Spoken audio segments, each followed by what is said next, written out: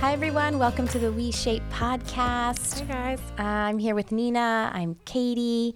It's just the two of us today. I know. It's nice. I have so much room for activities. Yes, so many activities. Our little one is sick, so Tyler's sitting with her at home, so we'll miss him, but I think we are going to have a good time. We always do. Yeah. We survive. This has been such a season for illness, man. It's been a good one. Like, this year's been hard. My children have been sick for 6 months. I think they're going to go for like a sickness bingo. Like, they're kind of like, which of all the different illnesses can we get? Like, have they gotten bingo yet? Because I think they're close. We're almost reaching bingo. Okay. And I'm just trying to, Is there a prize at the practice in end? surrender? Because I have so much health anxiety that like every time they get sick, I'm just like, here, you get to practice overcoming this health anxiety so much. It's a season of practice for me. So much surrender. And you're gonna, sorry girl, but you're on the way to being in the boat of sick kids. And it's when this baby gets here, I'm really worried for my husband's immune system. It's the things that go into her mouth. Your husband is like one of the most solid people I've ever met. And he's ill all the time. Constantly. Like, I love him to pieces. I feel like him and Ellie are like kind of same. Yeah. Yeah, I'm worried for him. Me too. When your baby comes. Well, we'll just be sneaking gummy vitamins like into his, Well, I mean, I do try to always, I love when he comes over. I'm like, do you want a vitamin? But I was talking with you earlier this morning because I have this curiosity because I feel like the people around us, like even Tyler, like, and my kids, they're sick a lot, your husband, I'm like, is there something that's happening like deep inside of our psyche that's like, the world's relying on us to do some things, and so like we're just not gonna get sick as much. I like knock on wood because like we had norovirus in my house and I didn't get it. Yeah. I mean, really, I'm knocking on wood a lot because I'm like, geez, how am I avoiding all of these illnesses? I don't know. Someone's got to keep the household still going, I guess. I don't know. Anyway, the mind's a powerful thing. Yeah. And so I just have so much curiosity if like there's data around, do women who are running homes, and Tyler is a contributing partner, but I will say that I probably contribute a little bit more. And I'm like, are these women the ones who are not getting sick? I just have curiosity. I always attributed it to the XX chromosome versus the XY, because isn't the Y like a partial chromosome? Like, isn't it like missing a piece? And that. Oh, we're going down anyway, the lane. That's a different podcast. Anyway.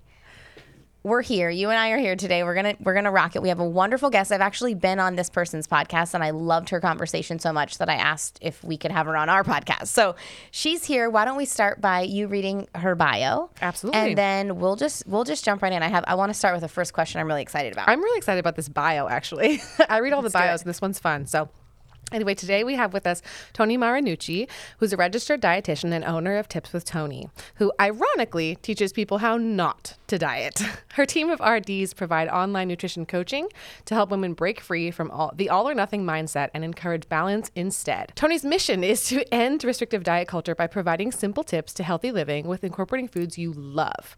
She recently gave a TEDx talk and wrote a #1 best-selling book titled Once Upon a Diet, where she discusses the parallels between dieting, dating, and romantic relationships and how we treat them the same. Whoa. Welcome, Toni. Can you hear us? Yes. Thank you so much for having me. It's a pleasure. We are really excited to dive into this conversation. I'm going to jump right in. I want to know, how is dieting like dating?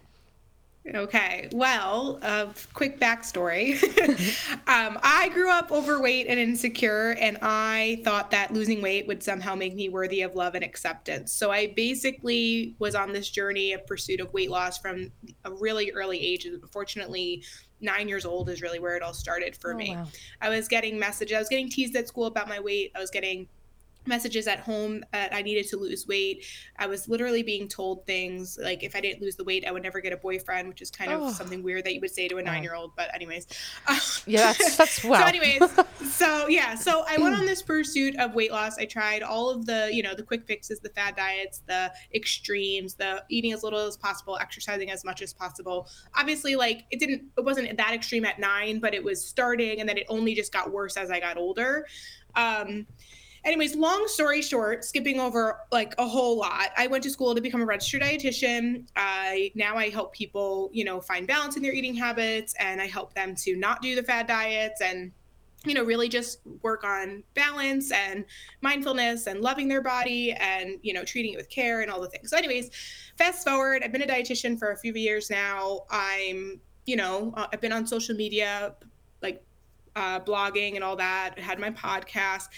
And yet it's like, I felt like no matter how much I was sharing this message that, you know, you can love your body and still treat it with care, and you don't have to go into the extremes. I was getting so frustrated because I was like watching all of these women, like before they would start working with us, they would jump from diet to diet, hoping each one was like quote unquote the one. And they basically were acting like Cinderella stepsisters, trying to jam their feet into something that like clearly wasn't a good fit. And that's when I like had my aha moment, because at that time I had just gotten out of a serious relationship. And then here I was once again. I knew that person wasn't for me, yet I stayed with him for a year and a half. Why? Because I wanted to fit the mold of check done, I had a partner, right? I never once questioned the quality of that relationship. I just wanted to, you know, feel like I was loved and accepted and worthy and all of the things. And so I realized, I was like, wait a minute, like before you go on judging, first of all, Toni, like you were in that position 10, 15 years ago. So you know exactly how they're feeling. And then second, you still haven't figured it out when it comes to like love and relationships. And that's how I realized, wow, like so many people diet like they date. They just jump from one to the other, and they never really like question, you know, do I even like this? Is this working for me? Like, what about the quality of like, yeah, maybe they lost weight, but like maybe they're also miserable in order to get there. Like I realized that there's so many parallels, and that's how we diet like we date. And my TEDx talk that you mentioned ended up turning into a book, because I was like, there's so much more here than I thought. That is crazy. Like, I can't believe true, that though. like hadn't occurred to me, because It's dang. so true, though. Absolutely. Because there's so many parallels for how a lot of females are raised in our culture around where their worth lies. Yes. And that is directly linked to relationships, to food, to how we connect with others. It's like, Even the fact that you mentioned the Cinderella shoe, like that's a message I've had since I was like, I don't know, just 5. Like, put your foot in the shoe. You want Prince Charming, you know? yeah, it's not just in our immediate families. It trickles out to our community, to our culture, I mean, it's everywhere that and this is the thing, and this is what's hard about this topic and about dissecting these things, is a lot of these beliefs are subconscious. We're not like consciously like, okay, I know that this person isn't right for me, or I know this diet is probably going to make me feel like shit, but I'm going to do it anyway. It's like, no, you're doing it because it's subconscious belief. You're doing it because you think you're going to get something from it. And so I think it's so important to have these conversations. And it's so funny, Toni, because we bring guests on all the time who talk about this. But what I love about your perspective is you're looking at it through a different lens. And I think if we can continue to provide opportunities, well, what about, we're saying the same thing, right? But it's like through a completely different lens, maybe someone will go, oh, I've been trying to put the shoe on. I've been trying to make it fit. And when I really examine it, it's not fitting. And it's this idea, we said this on one of our other episodes, around like my Instagram life looks good, but how the hell do you feel? You know what I mean? Like, let's like cut the crap, right? Like that is not, why do we think that that's going to be the thing? So, I mean, this dieting and dating correlation are just... It's brilliant. I It's feel like brilliant. I like need some time to absorb. Yeah. My mind feels kind of blown right now. It's brilliant. Because It's I've brilliant. made those choices in both avenues, like you said. Like, I have definitely been like, I'm going to make the shoe fit. Like, I'm just going to, this isn't feeling great, but we're just going to do it anyway. And that's why, at WeShape, when people come in for a workout and then I go, surprise, we're actually going to try to see if we can crack the door to curiosity so that you can develop a deeper connection with yourself. That's why we're doing that, because we know that the relationship with yourself is the most important thing that you can offer yourself. And that is directly correlated to why you're exercising, to why you're eating the food that you're eating and trying to diet, to why you're picking that person to date, to why it's all related. And if I have to get you in for a workout and then we kind of switch and say, oh, actually, we're going to teach you how to love yourself, I mean, that's fine. But it's all to think that it's not related. It's like that idea of how you do something is how you do everything. Yep.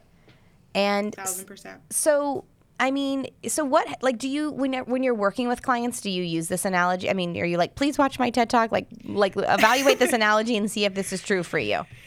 Yeah, well, it usually comes up. And I think I think when people hear what my book is about, they can almost, especially when I wrote it, I mean, it's been a few years, but when I wrote it, it was really for when I was in my 20s. Now I'm in my 30s, right? And so coming out of it, even like people are like, oh, well, I'm in a marriage and I'm happy. Like, so that really isn't free. I'm not dating. But it's not just like dating people. It's more like it could be in your relationship. Like your quality of your relationship is where you can kind of take a deeper look of like with your quality of your nutrition. And when I say quality of your nutrition, it doesn't mean everything has to be perfect. Like the quality of like, is it balanced? Do you like the foods that you're eating, right? The quality of your The workouts. relationship that you have with food. Yeah, the relationship you have with food, the relationship you have with your body. Like, is there area for improvement? So often when working with clients, whether they're single and dating or in a committed relationship, married or partnership or what have you, like it usually comes up because very often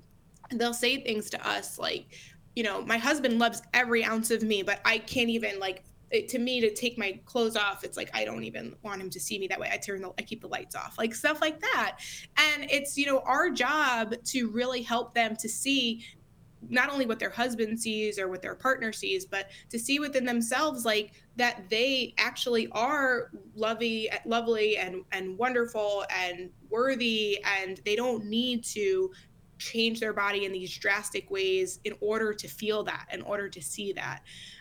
So it comes up more than not, for sure. Yeah, I mean, it's that idea we talk about here, which is like if you're here to like get a number on a scale, we know for certain that's not going to provide the worth that you're hoping to get. Like if you can't feel that worth and that deep connection with self today in the body that you have, it doesn't really matter what the scale says. And so that's why we're always telling people, recycle your scales, because it actually just makes it worse. It's like taking you away, and it's like taking you away from that connection with self. And if you're literally reliant on that number to make you happy, or you're relying on how many Instagram likes you have, or you're relying on people's compliments of how you look, or if you look like the person in the magazine, it's like you are literally seeking outside of yourself to find worth and value. And those things are not predictable.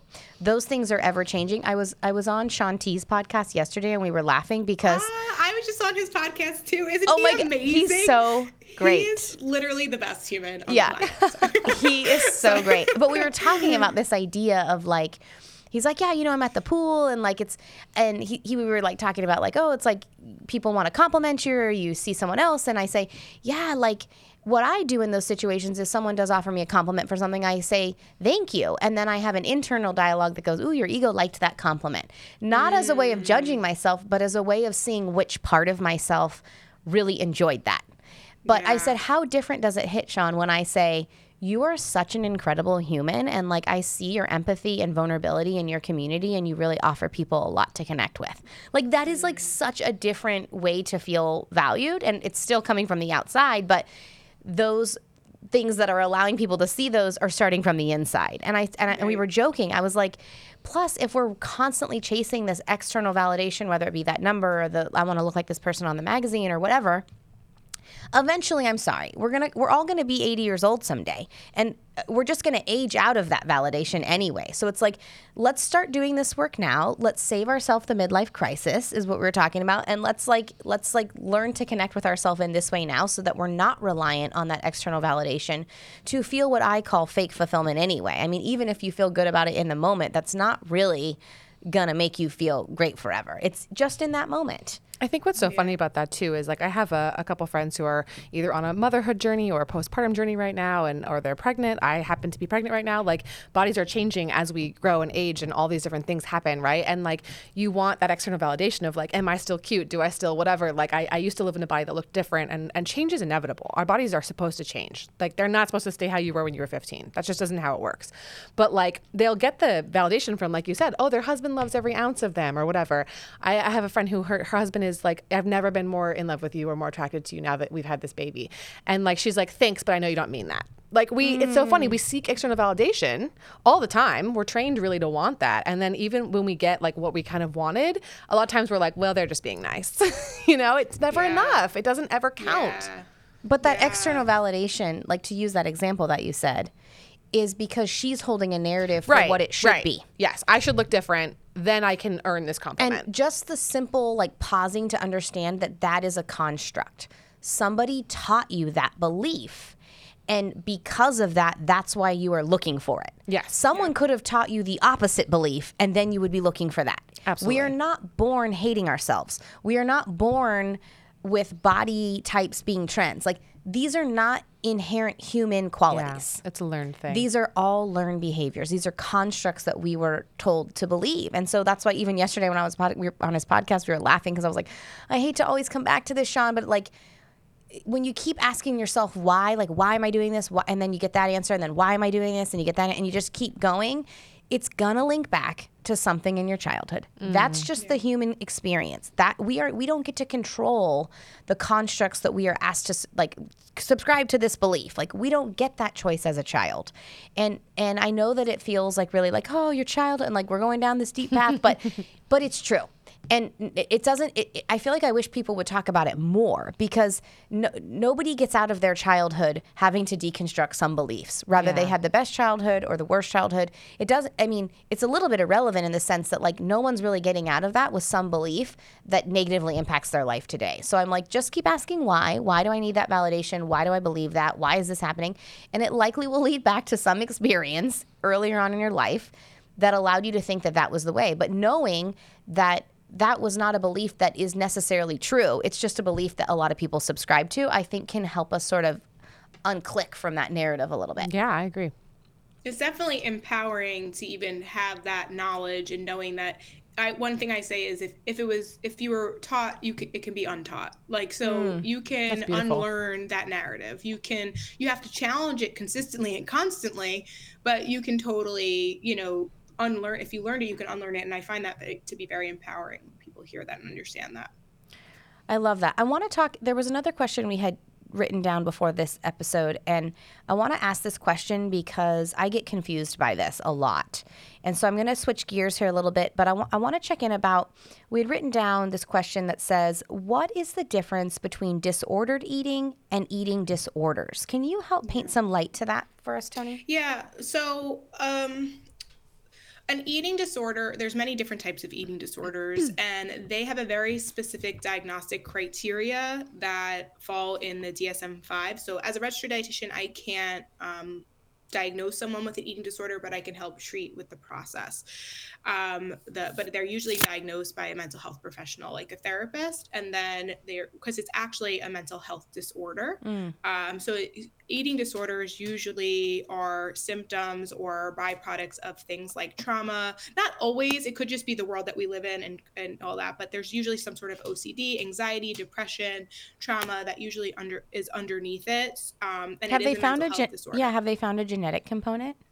That's actually a great question. And I don't believe so. I mean, I guess the question is like mental health is genetic. Certain parts. So I don't know if eating disorder specifically, because I also think it's environmental. So I think it's like kind of like genetics. It's kind of like depending on your environment, is something expressed or not. Right. Switched on or switched off. Yeah. So potentially, yeah.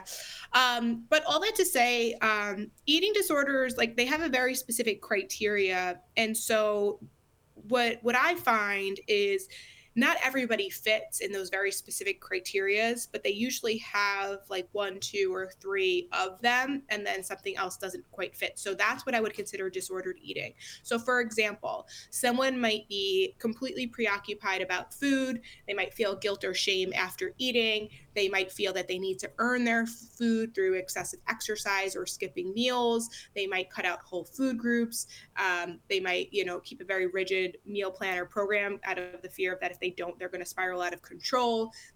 These are disordered eating tendencies that some people with eating disorders also have, but they might also, with the thing that I find unfortunately really challenging in the eating disorder community or in the mental health field, is that they would normally also need to have a weight criteria. So for example, someone with anorexia nervosa, they might, eat a very little number of calories. They fall into a specific criteria, but then they also have to have a BMI of under like 18, for example. As a registered dietitian, and even I think where it's getting better in the mental health field, we're starting to notice like weight doesn't actually matter.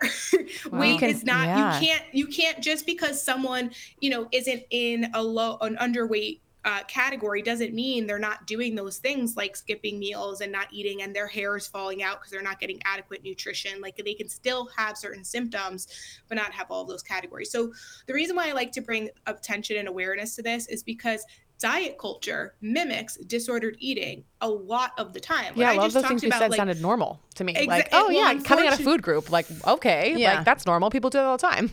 Well, and that's the problem. That's the problem. Like, that we live in a society and a culture that basically like praises disordered eating. Like how many people do you know, especially women, where they say that they have a banana for breakfast, a salad for lunch, and maybe like some chicken and vegetables for dinner? And that to them think that that's healthy. Yeah. And then they wonder why they're struggling with overeating at night or on the weekends, because a banana is not breakfast. Right. Or they're excited that they just have coffee for breakfast. Coffee is not breakfast. Right. Yeah. That is something that's been taught because we have told the narrative that we should eat as little as possible and exercise as much as possible if we wanted to lose weight, because somehow losing weight makes us feel better. But then we actually add another layer on that. We go, well, we're intermittent fasting, so we're healthy. Yeah, now it's a health activity. Yeah. Yes. And so then it's like even more disguised, right? It's like, it's like not just that this disordered eating is there, but now we're going to throw health terms on top of it, which is going to like just do a bunch of just, bypassing over the fact that what's really going on. So it's like even trickier. Absolutely. And the thing that I talk about in my book is because I was in an overweight body and there was a period in my life where I was exercising excessively and only eating vegetables, literally, I was being praised for it. Right. Because I was looked at like, oh my God, good for you. Wow. I was athletic. Even though I was always in a bigger body, I was athletic. So I played varsity basketball, volleyball, all the things. So those practices are grueling. They're 3-hour practices, they're tryouts, all that. I would come home and exercise more. And I would tell my mom, I want to get on, I want to make sure I get on the team, like during tryouts, like I just want vegetables and water. That's it. And I was praised for that. Like, you're so hardworking. Good for you. Like, wow, look at your determination. That is not healthy. That is disordered eating. And you can even argue that it was probably because then I would binge on the weekends and then I would feel guilt and shame and then the cycle would continue. That's how everybody's living all of the time, unfortunately. That's the normal. And that's not normal. The starting over on Monday, starting over next week, starting over next month, starting over next year. Your life is ongoing. Right. And we have to stop with this start and stop narrative, the all or nothing mentality. It's literally destroying your relationship with food, and it's taking away from your ability to enjoy life. Hey there, if you're enjoying the WeShape podcast and you've heard us talk about WeShape before, then you're probably thinking to yourself, hey, what is WeShape? Well, at WeShape, we create personalized at-home workouts for every single one of our members. These are workouts where every single movement is customized to you to help you connect with your body and care for your body in a much more meaningful way. We also have a community of people there to support you, to help uplift you as you examine your beliefs, set new intentions, and again, start showing up for yourself as an act of self-care rather than trying to do your workouts as an act of self-judgment. And hey, if you're a fan of the podcast, we also do a live podcast discussion group on Zoom, as well as other Q&As, as well as free challenges for all of our members to help you get motivated to actually start taking action to caring for yourself so you can feel better in your body and about your body. So if you want to try WeShape for free for 2 full weeks, go to WeShape.com/podcast and you can get started today. So one question that yes to everything you're saying. We need like a little applause button. Yeah. For our podcast. Like, oh my God, let's get one. And we'll put it here. Button, guys. We need a button. We're going to talk about that after. I'm very excited about that. Emergency meeting. Yeah. But one of the curiosities that I have, because the type of relationship I used to have with food was the one that was disguised in wellness, which was disordered. That was not working for me. So I will say really quick, orthorexia is not a diagnosable eating disorder, but it has its own category. So it's considered disordered eating, but it's the obsession with healthy eating. Yes. That I think a lot of people nowadays fall into that criteria. Absolutely. And they're praised for it. Like, I remember being like, oh my God, the self-control, I just wish I could be like that. Yeah. You have so much willpower. I was obsessive. Like, no this, no that, only this, only that. Then when I would eat something, I'd be like, oh no, I hope I don't get like this thing. Or it's like, it was insane. And one of the first things I noticed when I stopped doing that was how much more room I had in my mind for other thoughts and other things. Wow, how crazy. So that was like a huge win. I get to think about something else. But one of the things where I do get like confused, and I'd love just your opinion on this, right? So I don't want to throw the baby out with the bathwater and just eat donuts all day. Like my body does require vitamins and minerals and nutrition, right? But how do we do that in a way, like for instance, I would love to talk about this particular example. So my daughter has some health stuff. She's recovered from Lyme disease. She had a bunch of toxic mold exposure in a house we're in, and we're having to deal with that right now. And so it's hard because I want her just to do whatever. But I also notice that her body doesn't react. Like she'll have stomach aches or different things that come up for her. And I'm like, oh, I don't want to control what you're eating, and I don't want to comment on the food, but I also want to figure out a way to create a relationship where we understand cause and effect, because sometimes like people do have a harder time, like maybe eating gluten, or, oh, if I eat too much dairy, my stomach hurts. So it's like, how do we have the lens of like making those connections without it being like disordered eating disguised as wellness? Yeah. Oh my God. Such a great question. I'm going to answer in one sentence and then I'll elaborate because I never know how to just answer quickly. So the moment that I decided to stop focusing on how food made me look and instead focus on how food made me feel, that's when I found balance in my eating habits. So I say that to say there are certain foods that you might choose that don't choose you back, and it doesn't make you feel very good. So it's kind of like a partner in a relationship, right? Like I used to do this. I used to date people that clearly were not interested. I tried to convince myself that they were completely rejecting me. And I would just like put myself out there. They just didn't want me. You deserve better. You deserve someone who wants you back. So the foods that you eat, you want to make sure that they are making you feel great. Dealing with children is harder, right? Because it's so sad when a kid has like a nut allergy or whatever it is, and like everybody at school is like eating all the stuff and they don't have their, they feel left out. So like that is a whole other conversation. But I will say, definitely we don't want to make comment on children's foods or their bodies. And I know you definitely don't make comments on her body. I know you don't do that, but point being, and for the listeners maybe, so like try your absolute hardest to refrain from that and really speak to like their character and who they are. But yeah, and then just remind her of that. Just say, hey, remember the last time we had this and you had a bellyache after? Like, do you want to try it again? Or do you want to, maybe we can try like this instead? Always give an option. Let them come to the conclusion. It's the same thing with a picky eater, or even just actually raising healthy eaters in general. You want to provide options, not too many options, not 10 options, not one option, like one or two, like, and often what you can do is like, you don't want to do cookies or fruit because they're going to go with the cookies, right? You can say, do you want a chocolate chip cookie or do you want an Oreo? If you're offering cookies, or if you're offering and you want fruit, it's like, do you want an apple or do you want a banana? Like, let them choose, but make the choice be kind of something, because like they don't know and they are learning, and you do know better than them in that way. So you want to try to guide them gently, but not tell them exactly what to do unless they're allergic, right? That's very different than having like a sensitivity. And you just have to explain it like, I know you really want this, unfortunately, or so hard to everyone's child is different. So I don't want to give out too much advice. I know, because my daughter's like, oh, it didn't hurt me. And I'm like, but you were complaining of something. Yeah. So I would, even forgetter is real good. Even the other day, I just told her like, oh, I was noticing that, because I noticed for her in particular, if she eats like a lot of like if something has like red dye in it, or if it's like highly processed, or like she will say, like she was even complaining last few days that her stomach was hurting, and I'm just like, okay, well sometimes for mama, when I have a lot of bread and I don't have other things and I'm just eating bread, my stomach does kind of feel like off, and so I just pay attention to that, and maybe you could check in with yourself about that. And so just letting it go. It's so hard because like I am someone who's lactose intolerant, and like I think it was like 10 years of torturing myself before I was like, wow, this really makes me feel bad. Yeah.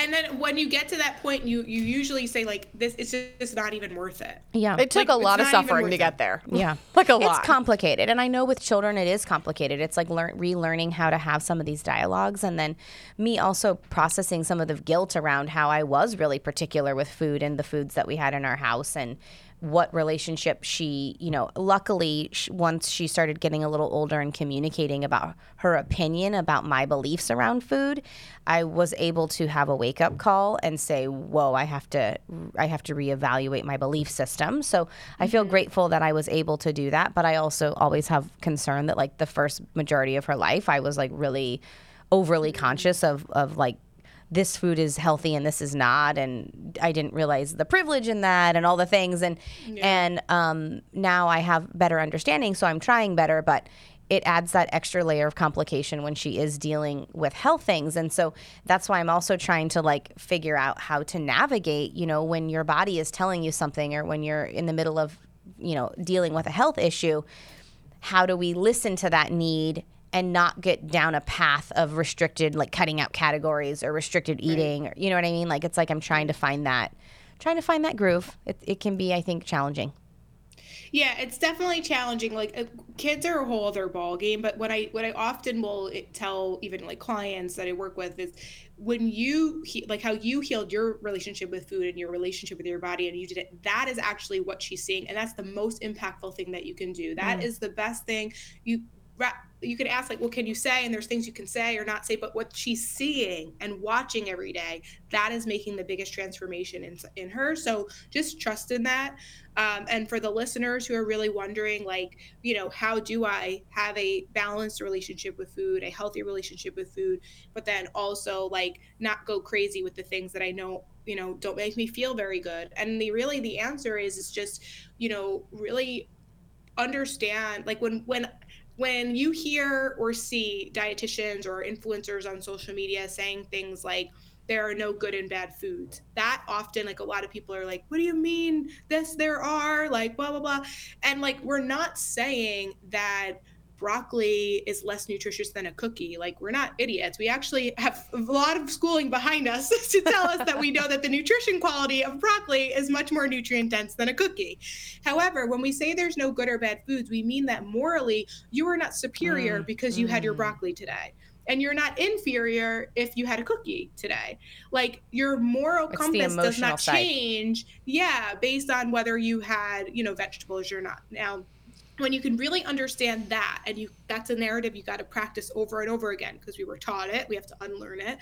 But if you can consistently challenge that narrative and instead focus on, what, I noticed that when I have a balanced breakfast, I'm more focused at work, or I have more energy for my workout, or I'm not starving by the time I get home from a long day or whatever it is. So you know what, I'm going to practice on having a balanced breakfast. I also noticed that when I stay hydrated with water, I'm less likely to have a headache. I'm less tired. I just feel better. I have more regular bowel movements. So I'm going to make sure I focus on drinking more water. And when you focus on, and there's so many different like components of it, not just food, but there's hydration, there's stress management, there's exercise, there's sleep. These are all like the foundational things of a healthy lifestyle. When you really want, like I said before, if you focus on how you want to feel, well, then you're going to be more inclined to make those more nutrient dense choices and that balance. But then when the time comes, now that you're not only are you eating like wholesome, balanced meals, now physically you're going to feel more satisfied. So those physical cravings are going to happen a lot less. And then when you have those psychological cravings, you're going to understand that it is truly psychological and emotional, and it's not physical. Because what happens very often when we work with clients, if you can think of a Venn diagram, if I were to draw a Venn diagram, a lot of us have our physical hunger, which is going to be like skipping meals, missing nutrients, not eating enough, or, overtraining or whatever it is.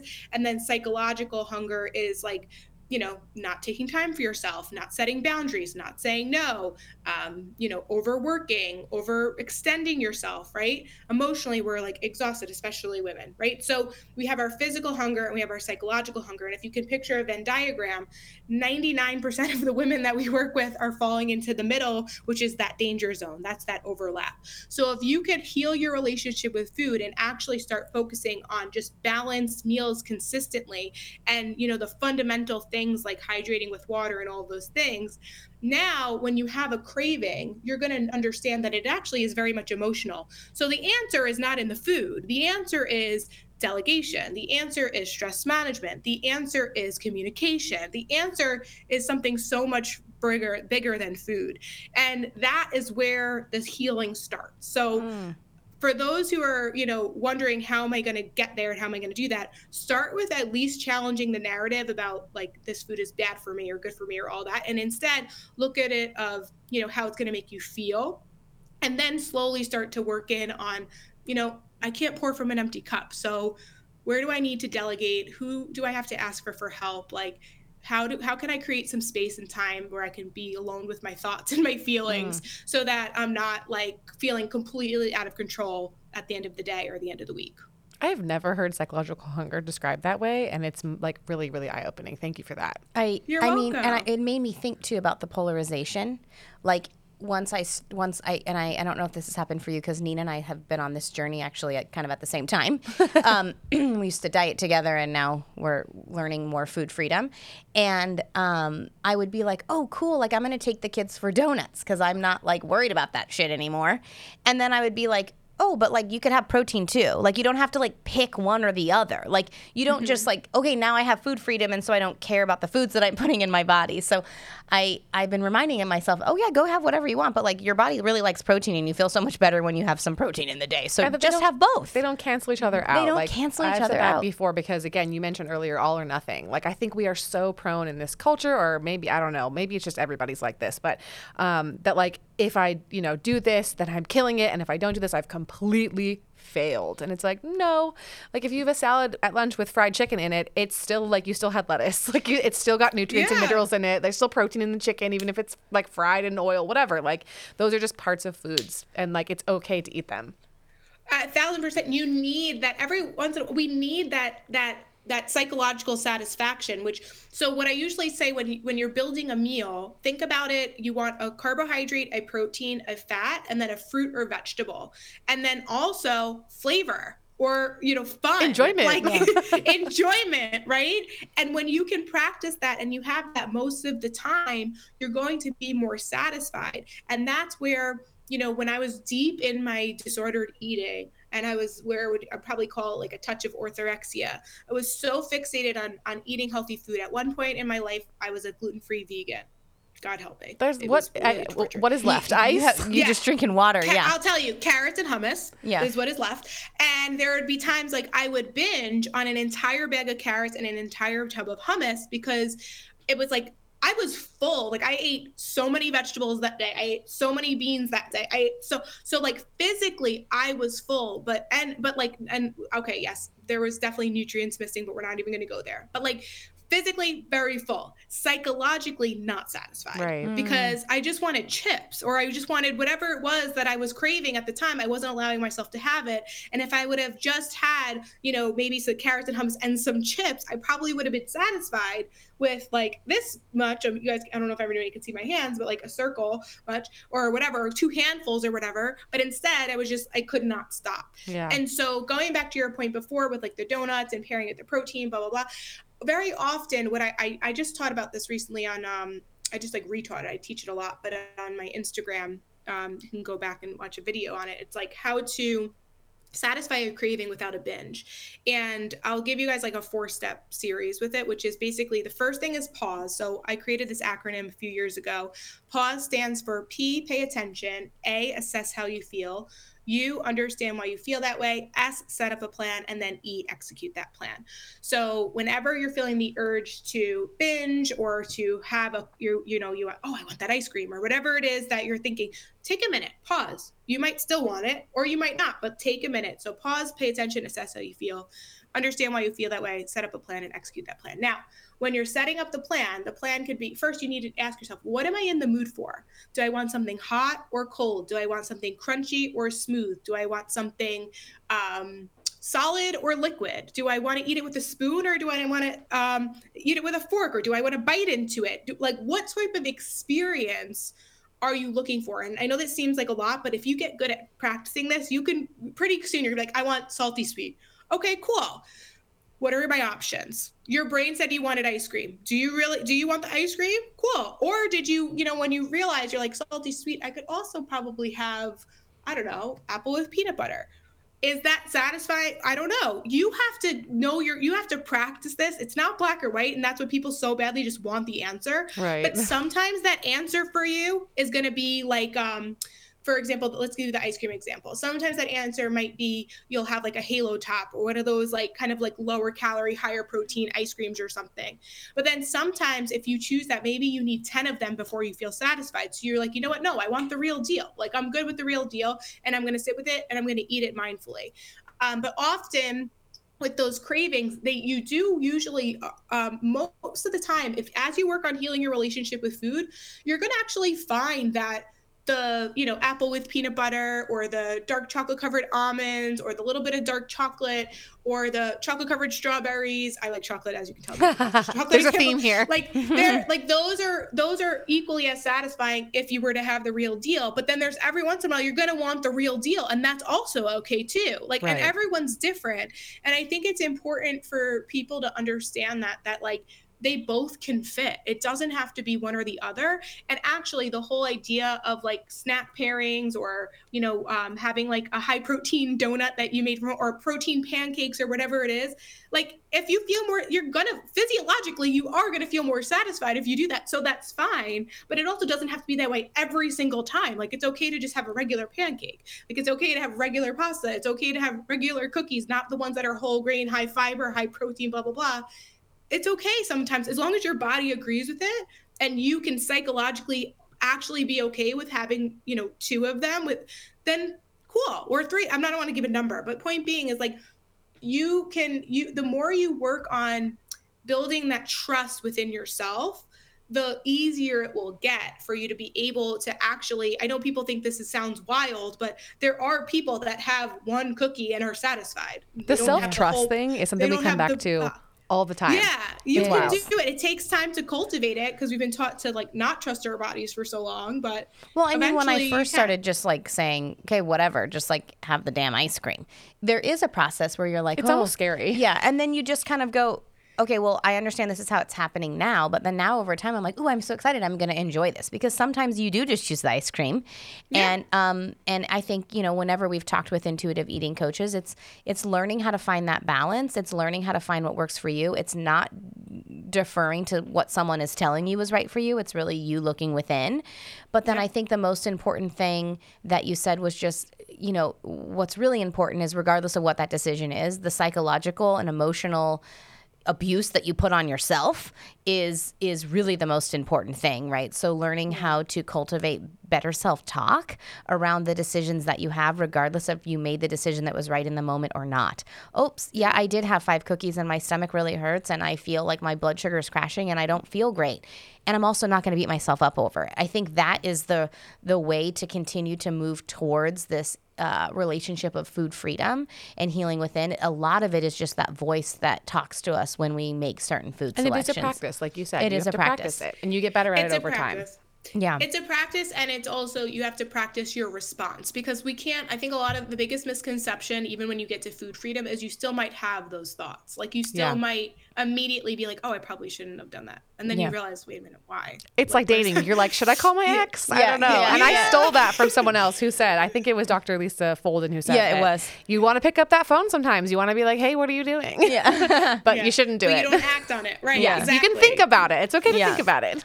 Well, it's the impulsivity that gets us in trouble very often, in a lot of reasons, in a lot of ways. So, and I'm a big impulsive person when it comes to spending. Oh, like so many reasons. Like I'm very impulsive, which can be a blessing, and then it could also be a curse. So one of the things that's just a good practice is to just like pause and think it through. Yeah. And if you like the end of that story when you think it through, then go for it. But if you don't like the end of that story, then you're going to change the path of it. What a powerful, powerful thing. A pause. Just take a little beat.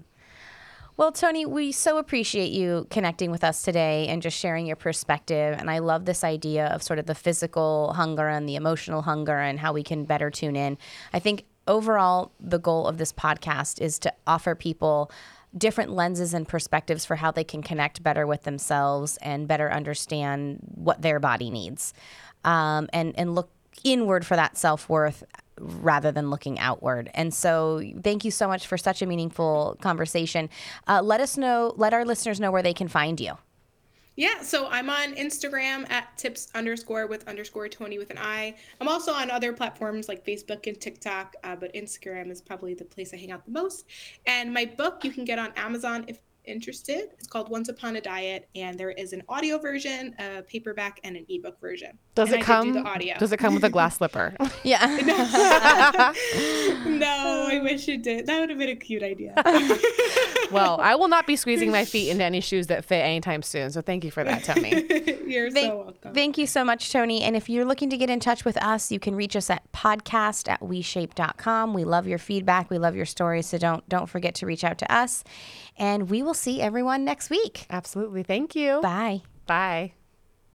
Thank you so much for listening, and we hope you enjoyed today's show. Now, before you go, it would mean a lot to us if you could take a moment right now to subscribe to the podcast and then leave us a review. This helps spread the word so more people can feel lighter by shedding one belief at a time. Also, we want to hear from you. So if this episode impacted you or you have any questions that you think would be great for us or any of our future guests, please feel free to email us at podcast@WeShape.com. And finally, if you want to try WeShape's different approach to health and fitness, remember that right now you can sign up for WeShape's Feel Good Challenge and get access to everything WeShape has to offer for free. Just click the link in our podcast description or go to WeShape.com/challenge to sign up.